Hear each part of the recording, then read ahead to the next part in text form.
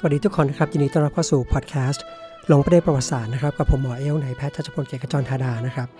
วันนี้นะครับก็จะเป็นตอนที่3นะครับของซีรีส์ที่เราคุยกันอยู่นะครับเรื่องของ13 colonies นะครับหรือว่า13อาณานิคมแรกนะครับที่เป็นจุดกำเนิดของประเทศอเมริกาสำหรับเรื่องราวในวันนี้นะครับผมจะชวนมาดูการก่อตั้งเมืองที่ถือว่าเป็น2เมืองแรกของอเมริกานะครับ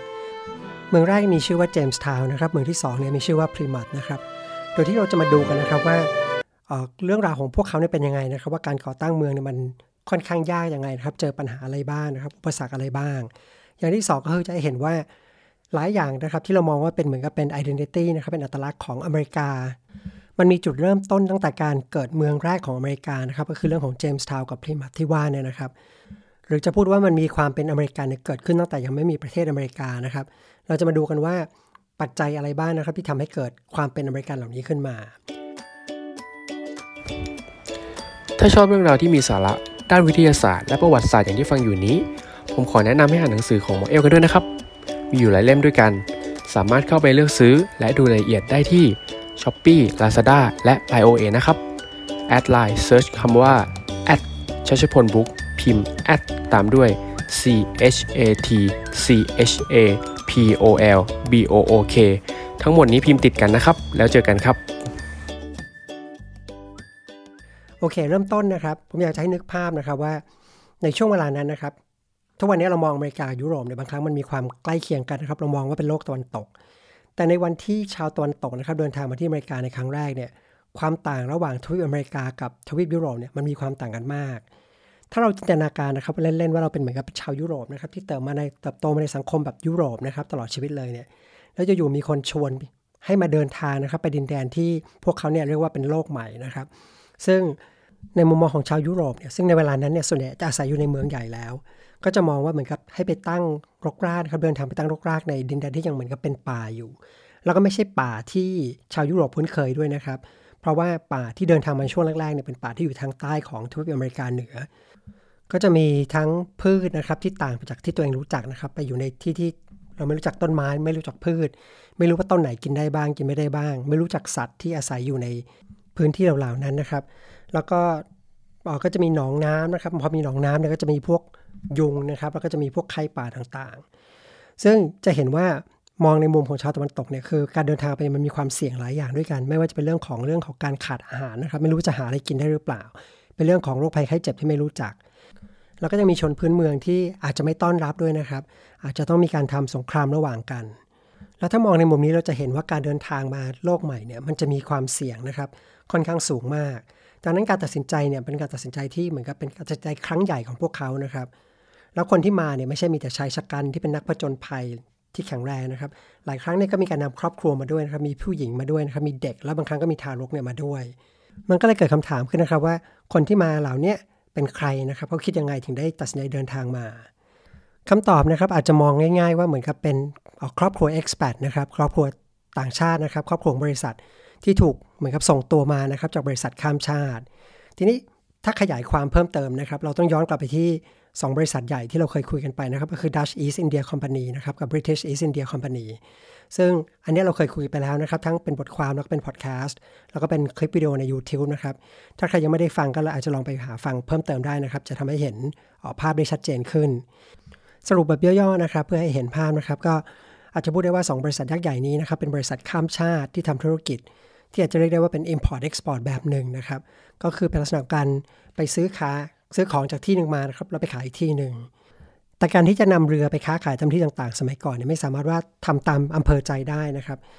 แต่ก่อนที่นักธุรกิจจะส่งเรือไปค้าขายที่ไหนเนี่ยมันจะต้องมีการไปขออนุญาตจากกษัตริย์ของประเทศตัวเองก่อนขอเนี่ยเป็นใบนะครับเป็นใบเหมือนกับเขาเรียกว่าเป็นชาร์เตอร์นะครับก็คือมันจะเหมือนเป็นใบที่ให้สัมปทานว่าคุณสามารถที่จะไปค้าขายที่ดินแดนนี้ได้แล้วก็เหมือนกับให้สัมปทานว่าไม่ให้มีคนอื่นเนี่ยมาเป็นคู่แข่ง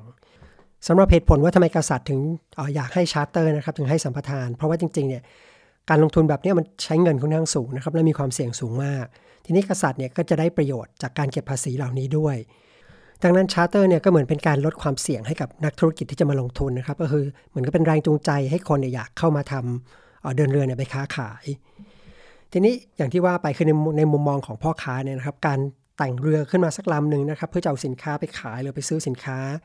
กลับมาเนี่ย มันมีมูลค่ามหาศาลสูงมากนะครับมันมีต้นทุนที่สูงมากความเสี่ยงนี่ก็สูงมากไม่ว่าจะเป็นความเสี่ยงจากเรื่องของลมฟ้าอากาศนะครับอาจจะเป็นเรืออับปางนะครับหรือว่าไปเจอโจรสลัดเข้าทำให้ต่อให้เป็นนักธุรกิจที่รวยมากๆนะครับเศรษฐีมากๆเนี่ยก็ไม่อยากจะลงเงินไปกับเรือแค่1 ลำนะครับเพราะว่าเกิดไปเจ๊งทีเนี่ยก็เรียกว่าหมดตัวเลยมันก็เลยเกิดการเหมือนกับลงขันนะครับก็คือร่วมหุ้นกันเพื่อสร้างเกิดเป็นคอมพานีขึ้นมานะครับแล้วก็เขาเรียกว่าเป็น joint stock company นะครับเพื่อแต่งเรือขึ้นมาแล้วก็ส่งเรือเนี่ยไปค้าขายถ้าเรือค้าขายเสร็จกลับมาได้เนี่ยก็แบ่งกำไรกันไปแต่ถ้าเกิดว่าเรืออับปางนะครับหรือว่าโดนโจรสลัดปล้นเนี่ยแล้วขาดทุนเนี่ยแต่ละคนเนี่ยก็จะรับผิดชอบเฉพาะตา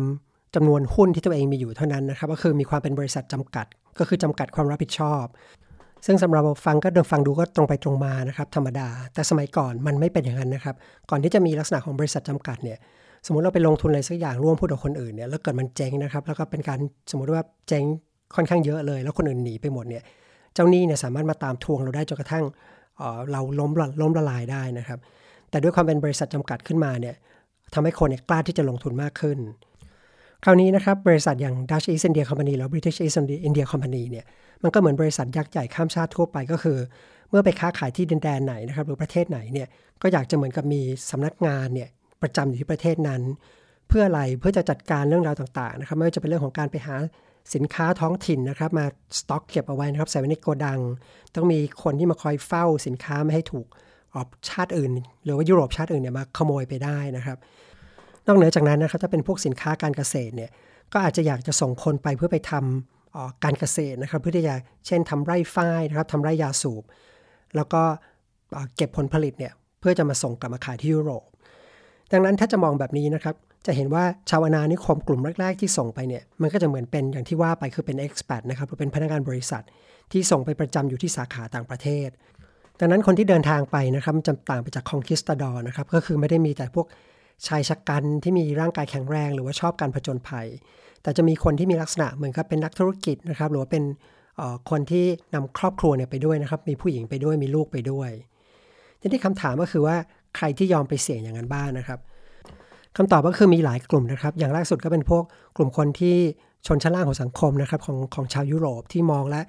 อยู่ในยุโรปเนี่ยก็ไม่มีอนาคตนะครับก็เดินทางไปตายเอาดาบหน้าดีกว่าพวกนี้ก็จะไปลักษณะของที่เรียกว่าเป็น indentured servant นะครับที่เคยคุยกันไปก็คือเซ็นสัญญาไปทำงานใช้แรงงานนะครับ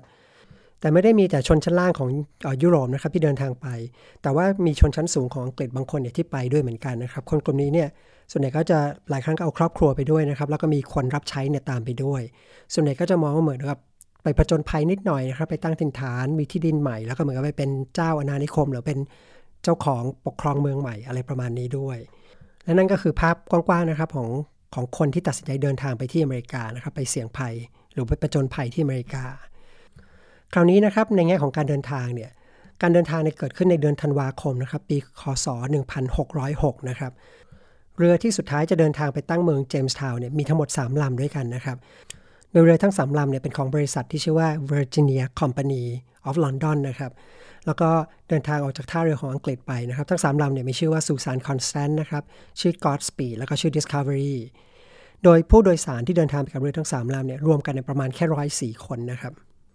ส่วนเป้าหมายนะครับของการเดินทางเนี่ยก็คืออยู่ดินแดนที่พวกเขาเนี่ยรู้จักในชื่อว่าเวอร์จิเนียนะครับซึ่งชื่อเวอร์จิเนียเนี่ยก็ตั้งตามพระนามของพระราชินีอลิซาเบธที่1นะครับซึ่งเป็นที่รู้จักกันว่าเป็นเวอร์จินควีนนะครับก็เป็นที่มาของคำว่าเวอร์จิเนียหลังจากที่เรือนะครับเดินทางผ่านมหาสมุทรนะครับไปประมาณ4 เดือนกว่าสุดท้ายเรือทั้ง3 ลำเนี่ยก็มาถึงอ่าวนะครับที่ทวีปอเมริกาอ่าวได้มีชื่อว่าเชสพีคนะครับเชสพีคเบย์จากนั้นนะครั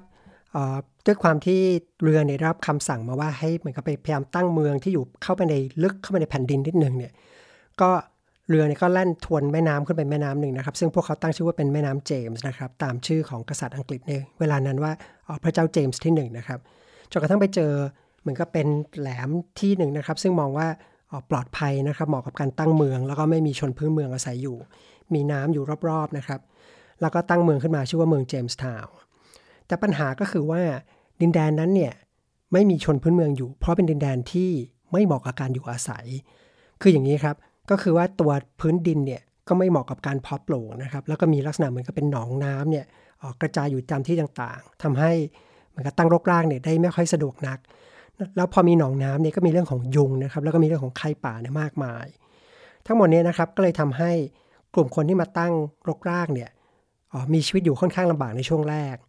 ยิ่งไปกว่านั้นนะครับก็คือคนที่เดินทางมาก็ไม่ได้เตรียมพร้อมนะครับที่จะมาอาศัยอยู่ในพื้นที่เหล่านี้นะครับหลายคนเนี่ยมาด้วยความรู้สึกว่าอยากจะมาผจญภัยอยากจะมาหาพวกแร่มีค่านะครับพวกทองคำต่างๆแต่ไม่ได้มีทักษะที่จำเป็นสำหรับการมาใช้ชีวิตอยู่ในพื้นที่ที่ไม่มีอะไรเลยแบบนี้นะครับก็คือไม่มีทักษะแม้กระทั่งการเพาะปลูกนะครับทำไร่ทำนาทำไม่เป็นนะครับต้นไม้เนี่ยก็ไม่รู้จักนะครับว่าพืชไหนกินได้พืชไหนกินไม่ได้สร้างบ้านยังไงเนี่ยก็ยังทำไม่ค่อยเป็นดังนั้นพวกชาวเมืองเจมส์ทาวน์เนี่ยนะครับตอนแรกๆเนี่ยก็อยู่กันอย่างแบบแรนแคนมากต้องเผชิญทั้งยุงนะครับไข้ป่านะครับโรคระบาดนะครับโรคระบาดนี่ก็มีทั้งโรคไทฟอยด์นะครับมีโรคติดเชื้อทางเดินอาหารนะครับทำให้เกิดอาการท้องเสียนะครับแล้วก็อดอยากนะครับอย่างที่ว่าไปก็คือไม่รู้ว่าพืชท้องถิ่นแต่ละอย่างเนี่ยอันไหนกินได้บ้างไหนกินไม่ได้บ้างเพราะปลูกก็ทำไม่เป็นส่วนใหญ่เนี่ยต้องไปพึ่งพาจากการที่จะนำสินค้าที่ตัวเองมีอยู่เนี่ยไปแลกเปลี่ยนอาหารกับชนพื้นเมืองทำให้ภายในเวลาแค่ไม่กี่เดือนนะครับก็มีคนเสียชีวิตเนี่ยไปมากมายนะครับแล้วเลวร้ายสุดนะครับเกิดขึ้นในช่วงฤดูหนาวของปีคศ1609นะครับช่วงนั้นเนี่ยเป็นช่วงฤดูหนาวทำให้ขาดแคลนอาหารรุนแรงมากถึงขนาดที่ว่ามีการบันทึกนะครับว่าหลายคนหิวจนกระทั่งต้องกินเนื้อของคนที่เสียชีวิตไปก่อนหน้านะครับแล้วก็เลวร้ายถึงขั้นที่เรียกว่า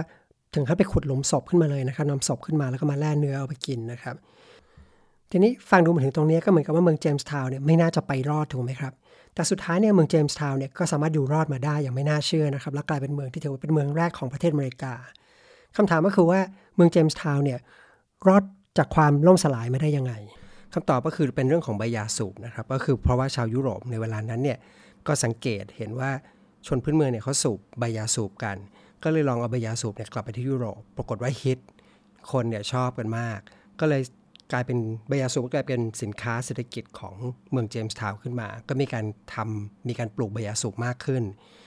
คราวนี้พอมีพืชเศรษฐกิจคราวนี้ก็ง่ายแล้วถูกไหมครับเพราะว่ามันสามารถทำเงินจากดินแดนเหล่านั้นได้ก็มีคนเนี่ยที่จะอพยพเดินทางมาตั้งรกรากที่เมืองนี้มากขึ้นนะครับก็ทำให้เกิดมีเป็นไร่ยาสูบขึ้นเนี่ยหลายๆแห่งตามริมแม่น้ำเจมส์เนี่ยไล่ไปเรื่อยๆสุดท้ายเมืองก็เลยอยู่ได้และนั่นก็คือเมืองแรกนะครับก็คือเจมส์ทาวน์ทีนี้พอมีเมืองแรกประสบความสำเร็จก็มีเมืองที่2ตามมาเมืองที่2เนี่ยชื่อว่าพลีมัธนะครับเรามาดูเรื่องราวของเมืองพลีมัธกันว่ามีความเป็นมาที่ต่างไปจากเมืองเจมส์ทาวน์ยังไงบ้างอย่างแรกสุดนะครับจุดเริ่มต้นเนี่ยก็ต่างกันแล้วเพราะว่าอย่างที่คุยกันไปเจมส์ทาวน์เนี่ยเป็นเมืองที่แต่เดิมเนี่ยตอนเริ่มต้นเนี่ยก็คือต้องการที่จะมาหาเงินนะครับก็คือมาหาความร่ำรวยเป็นเหตุผลทางเศรษฐกิจแต่ว่าการตั้งต้นของเมืองพลีมัธเนี่ยมันเริ่มต้นมาจากกลุ่มของคนที่มีความเชื่อทางศาสนาเนี่ยขาดกับความเชื่อทางศาสนาของรัฐในเวลานั้นก็คือคนกลุ่มนี้จะมองว่า Church of England นะครับหรือว่านิกายหลักที่รัฐสนับสนุนเนี่ยมันไม่มีความเป็นโปรเตสแตนต์มากเพียงพอนะครับต้องการที่จะให้มีความโปรเตสแตนต์ที่บริสุทธิ์กว่านี้ก็เลยเรียกตัวเองว่าเป็นกลุ่ม Puritans นะครับคำว่า Puritans มาจากคำว่า pure ที่แปลว่าบริสุทธิ์แล้วก็แต่บางคนเนี่ยก็จะมองว่ากลุ่มนี้เป็นกลุ่มที่ต้องการที่จะแยกนิกายออกมาแยกศาสนาออกมาก็เลยถูกเรียกว่าเป็น separatist นะครับหมายถึง separatist ที่หมายถึงการแยกตัวแล้วก็แน่นอนว่าทางรัฐบาลอังกฤษซึ่งสมัยก่อนเนี่ยก็จะไม่ต้องการความเป็นหนึ่งเดียวของศาสนานะครับไม่ต้องการให้มีหลายความเชื่อหลายความคิดเพราะว่าส่วนหนึ่งก็คืออย่างที่คุยกันไปก็คือสถาบันศาสนาเนี่ยเป็นตัวที่สนับสนุนสถาบันกษัตริย์ก็เลยต้องการให้มีความเป็นหนึ่งเดียวกันทางรัฐบาลเนี่ยก็เลยพยายามปราบปรามคนที่มีความคิดต่างทางด้านศาสนาสุดท้ายคนกลุ่มนี้เนี่ยก็คือในปีคศ1608ก็เลยตัดสินใจที่จะเดินทางหนีนะครับเดินทางขึ้นเรือแล้วก็เดินทางหนีไปตั้งรกรากในดินแดนที่เปิดกว้างในการนับถือศาสนามากกว่าซึ่งในเวลานั้นเนี่ยก็คือประเทศเนเธอร์แลนด์นะครับก็พวกเขาก็เดินทางไปที่เมืองเลเดนประเทศเนเธอร์แลนด์ทีนี้ด้วยความที่พวกเขาเนี่ยเดินทางไกลด้วยเหตุผลทางศาสนาก็เลยถูกเรียกว่าเป็น pilgrims ที่แปลว่าจาริกแสวงบุญที่เราเคยคุยกันไปตอนที่เราคุยเรื่องของสงครามครูเสดนะโอเคทีนี้หลังจากที่คนกลุ่มนี้เนี่ยไปอยู่ที่เนเธอร์แลนด์เนี่ยประมาณ12ปีก็เพราะว่าต้องการย้ายหาที่อยู่ใหม่อีกแล้วเหตุผลหลักๆเนี่ยมันจะมีอยู่2อย่างด้วยกัน อย่างแรกก็คือเป็นเรื่องของเงินก็คือคนกลุ่มนี้ตอนที่อยู่เนเธอร์แลนด์เนี่ยก็ต้องไปทำงานเหมือนกับเป็นงานชนชั้นแรงงานงานระดับล่างซึ่งมีรายได้น้อยทำให้ไม่ค่อยพอใช้อย่างที่2เนี่ยก็เริ่มเห็นแล้วว่ารุ่นลูกเนี่ยเริ่มมีความเป็นคนอังกฤษน้อยลงก็คือวัฒนธรรมเนี่ยโดนวัฒนธรรมของเนเธอร์แลนด์เนี่ยค่อยๆกลืนเข้ามานะครับทำให้รู้สึกว่าไม่อยากเสียรากเหง้าวัฒนธรรมของอังกฤษไปก็เลยตัดสินใจที่จะเดินทางอีกครั้งคราวนี้เนี่ยก็ตั้งเป้าว่าจะเดินทางไปยังโลกใหม่นะครับก็คือทวีปอเมริกาแล้วก็จะไปเริ่มต้นสังคมของพวกเขาที่มีเสรีภาพในการนับถือศาสนาเนี่ยใหม่อีกครั้งหนึ่งแต่ว่าด้วยความที่อย่างที่บอกก็คือยังเป็นประชาชนของกษัตริย์อังกฤษอยู่นะครับแล้วก็ดินแดนที่ไปตั้งรกรากเนี่ยก็เป็นดินแดนของอังกฤษก็เลยต้องไปขออนุญาตก็เลยตั้งเป็นบริษัทขึ้นมาบริษัทเนี่ยก็ตั้งชื่อว่าเป็น Plymouth Company ซึ่ง Plymouth ก็เป็นชื่อของท่าเรือที่อังกฤษนะครับซึ่งเป็นท่าเรือที่พวกเขาใช้เดินทางที่จะเดินทางไปที่ทวีปอเมริกาส่วนเรือที่พาพวกเขาเดินทางไปที่ทวีปอเมริกาเนี่ยเป็นเรือที่ปัจจุบันเนี่ยก็จะมีชื่อเสียงนะครับในประวัติศาสตร์อเมริกา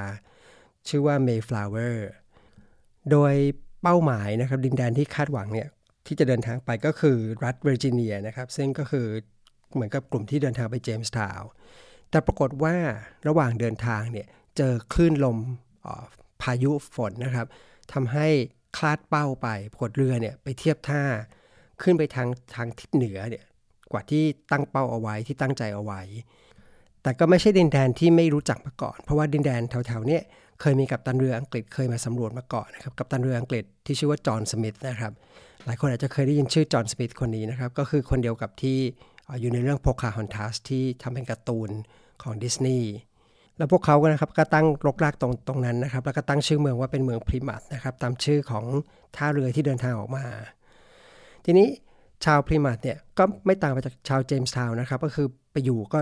ลำบากนะครับเพราะเจอภาวะขาดอาหารนะครับเจอโรคภัยไข้เจ็บที่ไม่รู้จักมาก่อนนะครับพวกโรคไข้ป่าต่างๆแล้วก็ต้นไม้ก็ไม่รู้ว่าต้นไหนเนี่ยกินได้บ้างต้นไหนปลูกได้บ้างนะครับทำให้ช่วงฤดูหนาวของปีแรกที่พวกเขาไปเนี่ยมีคนเสียชีวิตเนี่ยไปประมาณครึ่งหนึ่งของคนที่เดินทางไปทั้งหมดแต่ว่าพวกเขาเนี่ยก็อยู่รอดกันมาได้นะครับแล้วก็หลักๆเนี่ยก็ได้รับความช่วยเหลือจากชนพื้นเมืองที่อาศัยอยู่ใกล้ๆนะครับก็คือชนอินเดียนแดงเนี่ยชนเผ่าที่ชื่อว่าวอมพานอกก็มีการนำอาหารเนี่ยมาให้นะครับบรรเทาความหิวแล้วก็สอนให้รู้จักกับพืชท้องถิ่นนะครับเช่นพวกสอนให้ปลูกข้าวโพดนะครับทำให้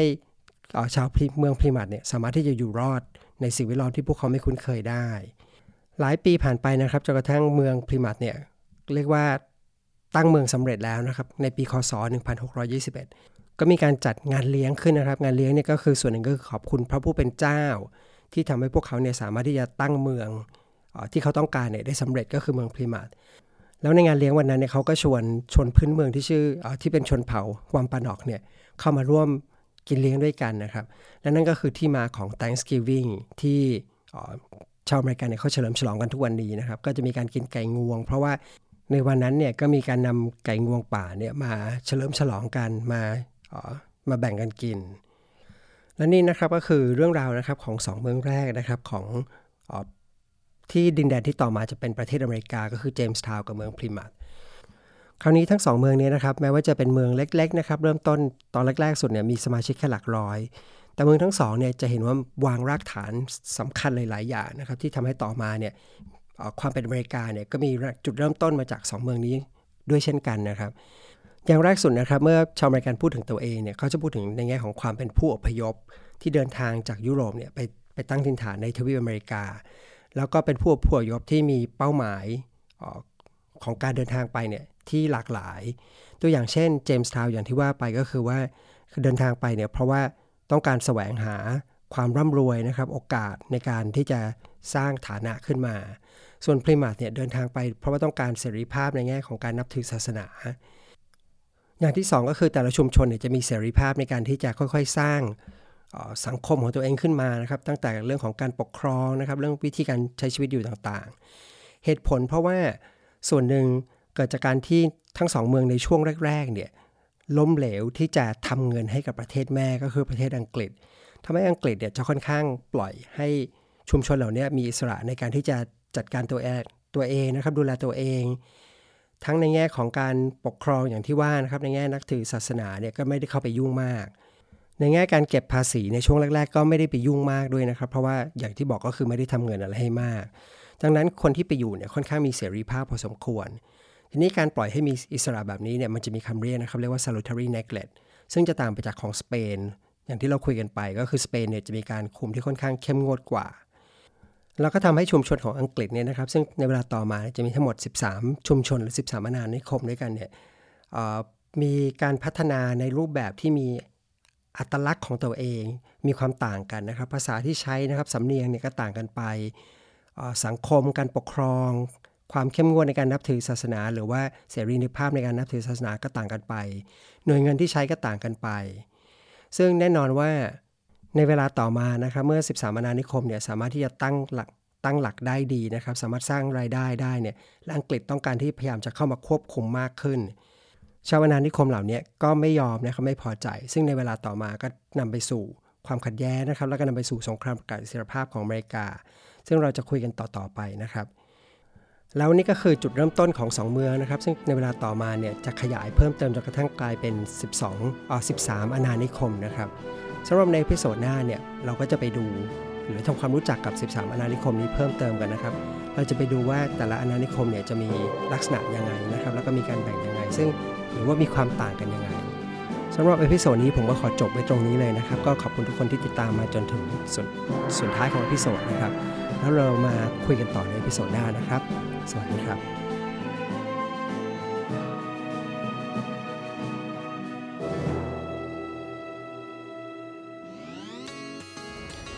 สำหรับท่านที่ชอบสาระความรู้อย่างที่หมอเอลทำนะครับ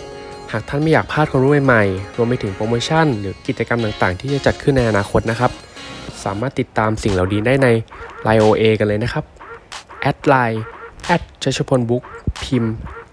ตามด้วย CHATCHAPOLBOOK ทั้งหมดนี้พิมพ์ติดกันเลยนะครับแล้วเจอกันครับ